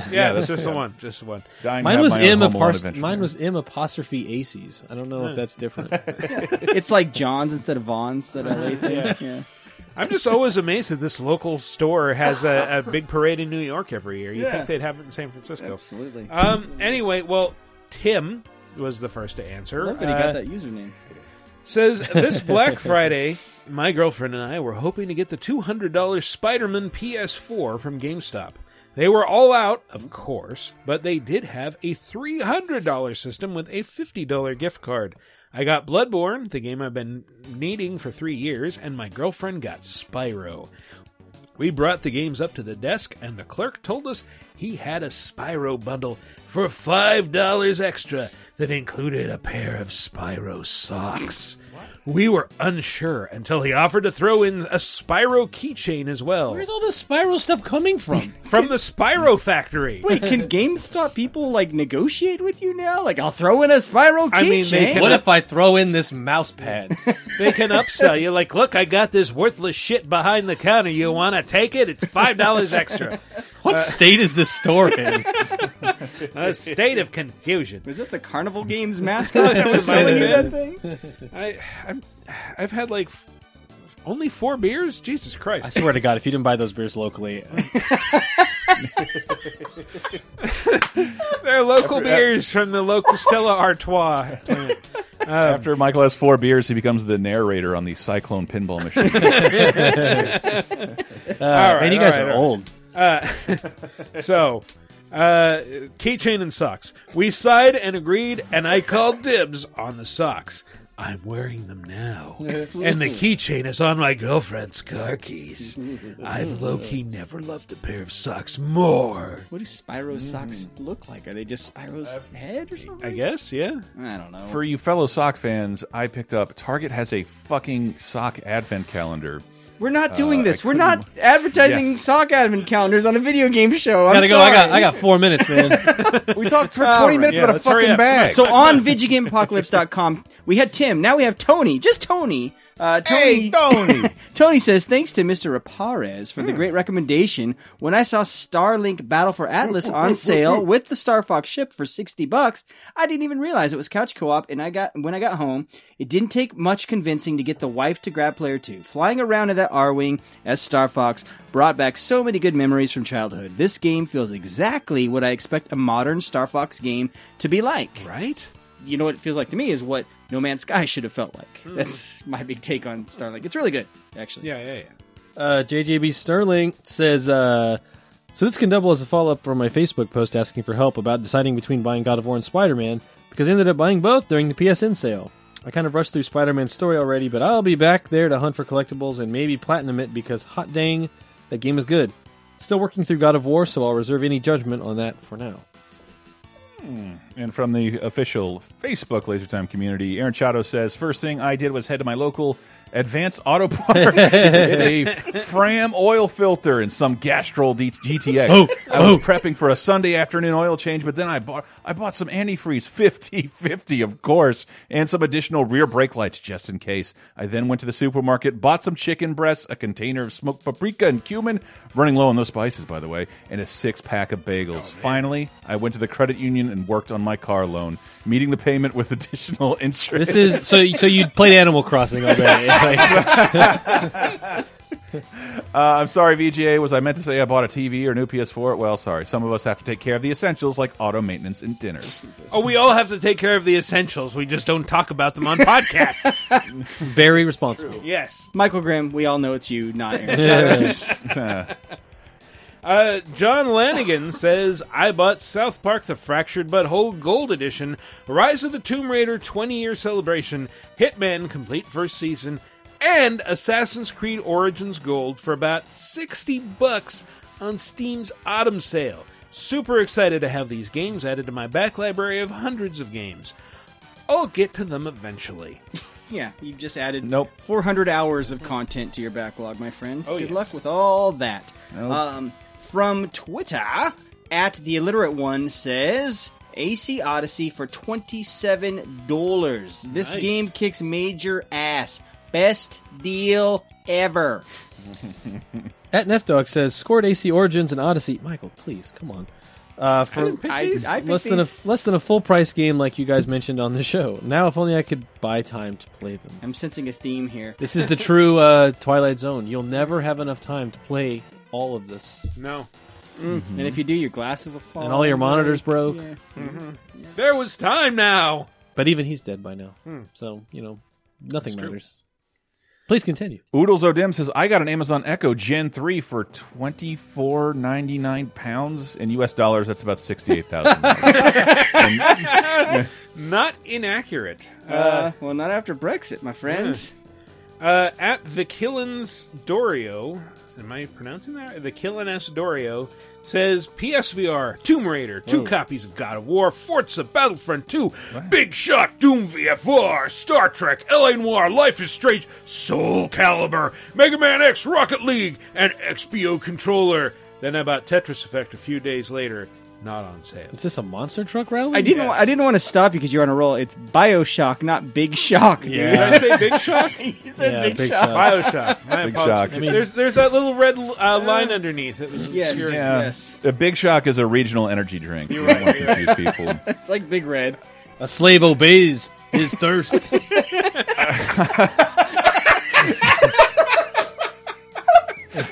I did not. I thought that was a pretty shitty one. All right. A man chooses Sprite. All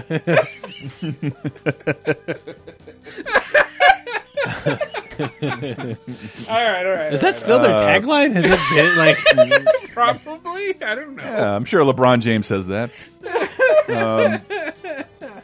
I hope Killing Dory. You know, you bought a lot of games. You should consider becoming a patron. But Swamp Posting says, I got a decently spec'd gaming laptop for a good price, and I got Far Cry 5 on it. I also got Spider-Man and DBZ Fighters on the PS4. Now, if I can get a deal where I can have time to play all these games, I'll be a happy boy. Another person needing time. Yeah, we're all in that boat. If I could save time in a bottle and give it as a Christmas If I gift. could turn back time. Come on, no I with the play share? BioShock? Oh, just picturing Matt in a thong dancing on a naval ship. I promise I'll send you that video later. This is a pretty good new question of the week suggestion you've got. So, new question of the week. Tell us some of your favorite lesser-known game music tracks, and we'll have a mini listening party on next week's show. There's one that I kind of wanted to get to this week, but thought of it too late. Castle of Dragon. Did anybody play this? Did you play this? Did you guys hear about this? Anyone see this? You see this? No. It sounds familiar. NES? It's an NES game. Yes. Adaptation of an arcade game. It's a shooter? No, it's a side-scrolling, kind of horrible, not quite fighter, but you're just moving from side to side. You're a great big knight. The further you get, the more armor you get added onto yourself. And you're eventually fighting these huge, impossible monsters. But it has just a banger of a theme song. And actually, you know, I'm going to pull it up right now.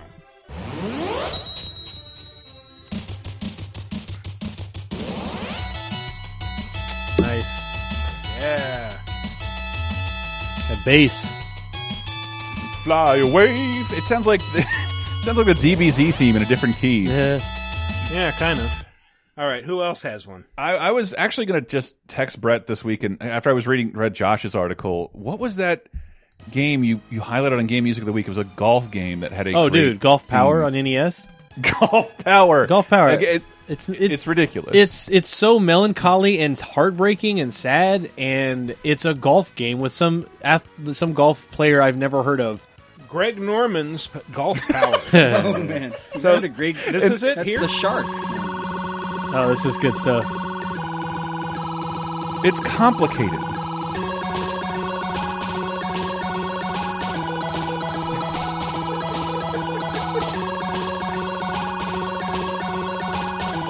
There's this song, and then there's also another track. But here you go.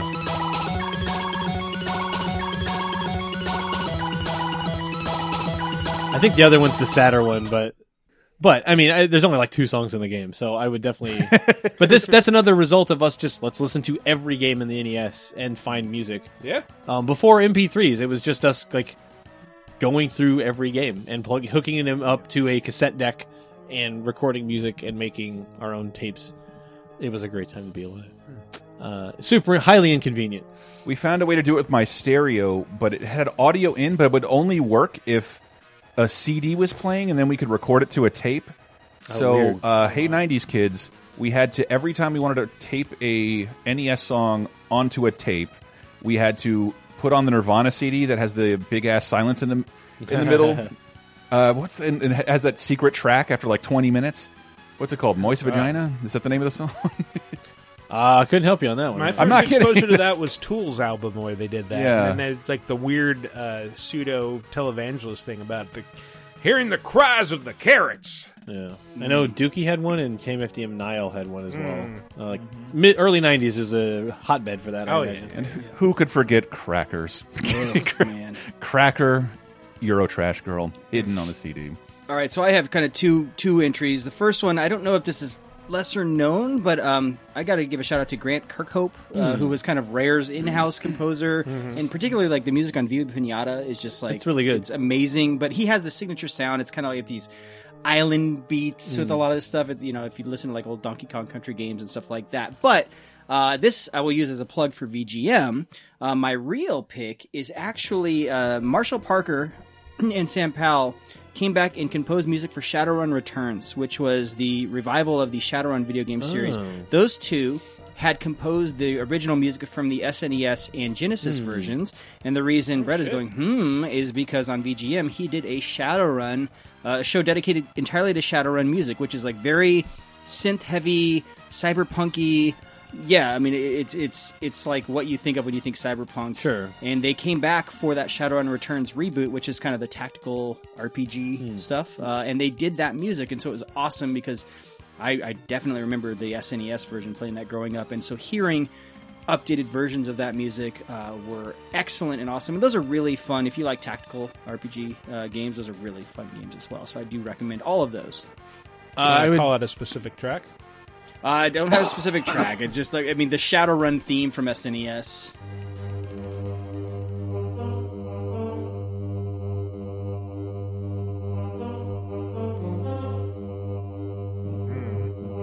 This one is a slow build, I will warn you. Oh, that's me leaning on the keyboard. Sorry. No, wait for it. It comes in this part. It's very Doom. Yeah. Kind of reminds me of Rise of the Dragon, also. The old Dynamics Sierra. Oh, wow. Oh, yeah, I remember this. Ooh. I can just see Arnold Schwarzenegger fighting Jesse Ventura for no reason. Yeah, this is very Predator. I can see a 16-bit silhouette of Arnold rising up, and he's like 900 feet tall for some reason. I would suggest the entirety of VGEmpire.com. There's 7 years worth of episodes that are this exact topic. I feel like that Elemental Master song I played earlier in the show. Oh, that was sweet. Is definitely that. But I mean, I couldn't even tell you where to even start. But the weirdest one-off thing that really always comes to mind. The Alien 3 soundtrack for Sega Genesis is also nuts, but I would always go back to Turbo Turtle Adventure. Oh my god. The Space Station song from Turbo Turtle Adventure on Game Boy Advance is... The game itself is whatever. It's a budget, like, navigate this turtle around weird mazes. It's whatever. And we bought it, and this game has such horrible box art, and we just stared at it at Toys R Us for months, and finally fine, I'll buy you, just to get this thing out of here. And then we play this game, and we get to the space station stage. This song rules. It closed out one of the first Talk Radars ever. Oh, yeah. And it's weirdly full of determination and this resolve. When it's modesty, the goofiest looking game, and it has not been serious at all yet. Yeah, I don't know. This, when I just got here and I put the GBA down, damn. This little hook here. Nice. That's really nice. And then it loops. It's so pleasant. I love it. Again, kind of reminds me of the old Amiga soundtracks in the 90s. I like that. I see you looking up Crash Dummies. Yeah, that's the other one I thought we were going to... Yeah, the NES Crash Dummies. The Incredible Crash Dummies has incredible music. Crash Dummies Stage 2 is for me, it's a Kissy Fingers Antonio Banderas reaction gif. Here we go. And it's hyperactive as hell. Holy shit. This is taking me on a wild ride. Buckle your safety belt. And the walk animation for this dude sucks. It's just really weird. But I guess actually he's supposed to be a collection of non-muscular, non-skeletal parts, so I guess he should move weird. I didn't make it past stage 1, so they're not on wheels forever? That's the stage. That's the odd-numbered stages, and the even-numbered stages are this guy. Here we go. Get ready. Clear it out. Bring the bass back in. Again, this is Jeff Fallen, I think? I think it's Tim or Jeff, yeah. Oh, is it? Okay. And then here comes the loop. It's just full-on hyperactive circus music, but it's really good. I just love that we have these like unknown Van Halen brothers of video game music, right? Yeah. It's like, oh yeah. Also, does anyone remember Incredible Crash Dummies? Like, I mean, I know we do because Yeah. we're old, but like, it No, was I never heard of it. So weird that like there's that safety, like Yeah. seatbelt safety campaign that somehow spawned a cartoon and toys and video games. So did the government, did the U.S. government make them, or are they from I another think so. country, or what was it? Like the seatbelt campaign, and they had a weird CG animated show. Yes, I watched that a lot for some reason. Doesn't it feel like something where a car company like lost a lawsuit and the government made them Yeah. create those? Is like, okay. And I think one of the most underrated toys ever, like this constantly crashable car where they would explode. My when dad they to hit this the day wall. still has one of the characters whose name is Dent on the dashboard of his van. Of course. To this day. Never give up. I still see the Crash Dummies every year when I go home. It's Oh, it's man. weird. But yeah, it's like we do this Gotten Milk and Beef It's What's for Dinner thing, and I'm like, are Crash Dummies like the good one? Maybe. Where they're You can learn a lot from a dummy. Yeah, buckle your safety belt. I swear, was that was a PSA like from state or federal? I can only give you one answer, Brett, and that's There we go. I get it. But then I also would be surprised if it's from Norway and we just brought it over here. Yeah, could be. All right. Well, so what was the question? I've already forgotten. Tell us Your favorite Crash Dummy memory. your lesser known favorite game music. Yeah. All right. So what's your favorite lesser known game music? Let us know. Go to VidjagameApocalypse.com. Answer under the comments for episode 293. YouTube links a plus in this case, and we'll again turn it into a big listening party next week. If that doesn't work out for you, we are also on Facebook, the official Laser Time community on Facebook. You can answer there, or you can hit us up on Twitter at VG Apocalypse. So that's been our show. Brett, do you want to plug VG Empire one more time? No, I think you just did. The whole show. But yeah, there's 7 true. years worth of game podcasts there. The Donkey Kong Country one's really fun. All the Rocktobers are fun. Tropical Freeze, actually, we gave Album of the Year, I think 2014 when it came out.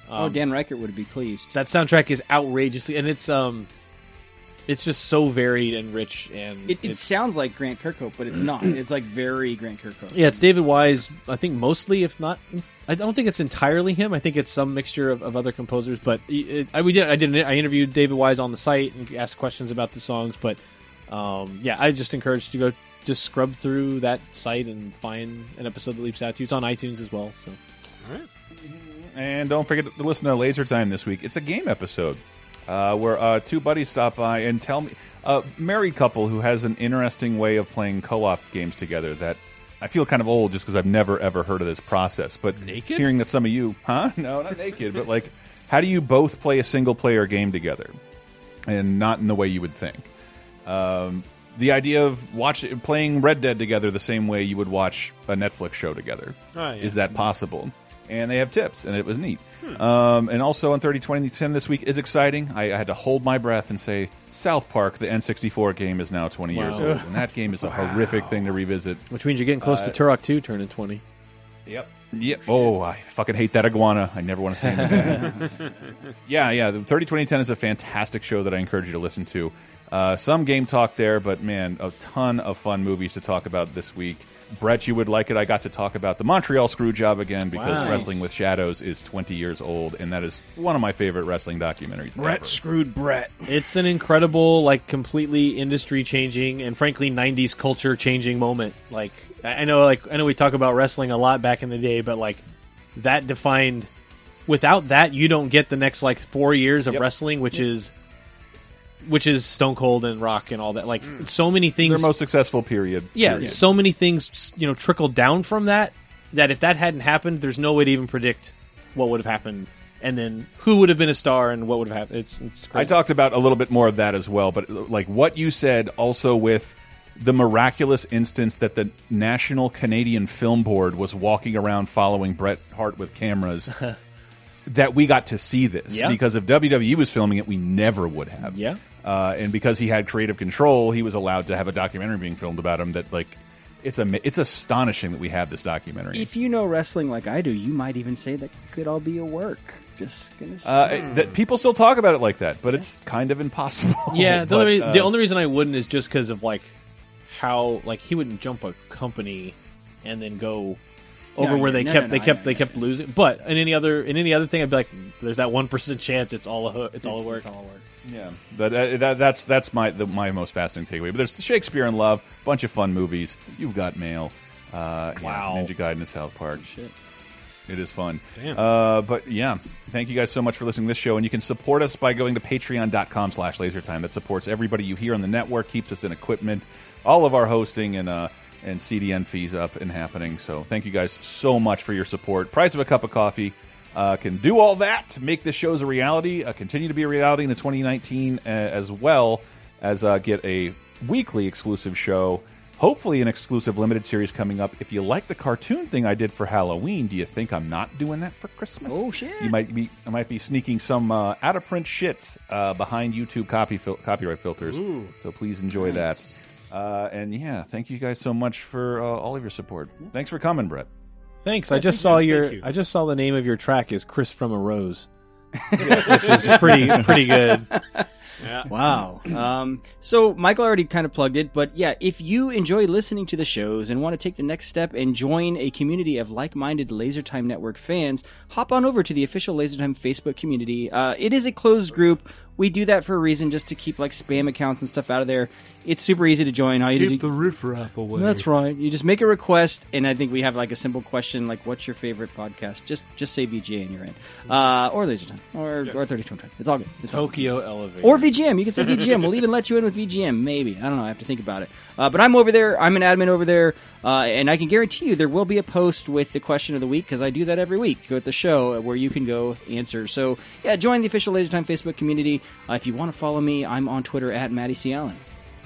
All right, well, that's been our show. Thanks for listening, everybody. If you want to hit us up on Twitter, we're at VG Apocalypse once again. And you can follow me personally at Wikiparas. Thanks again. We'll see you next week.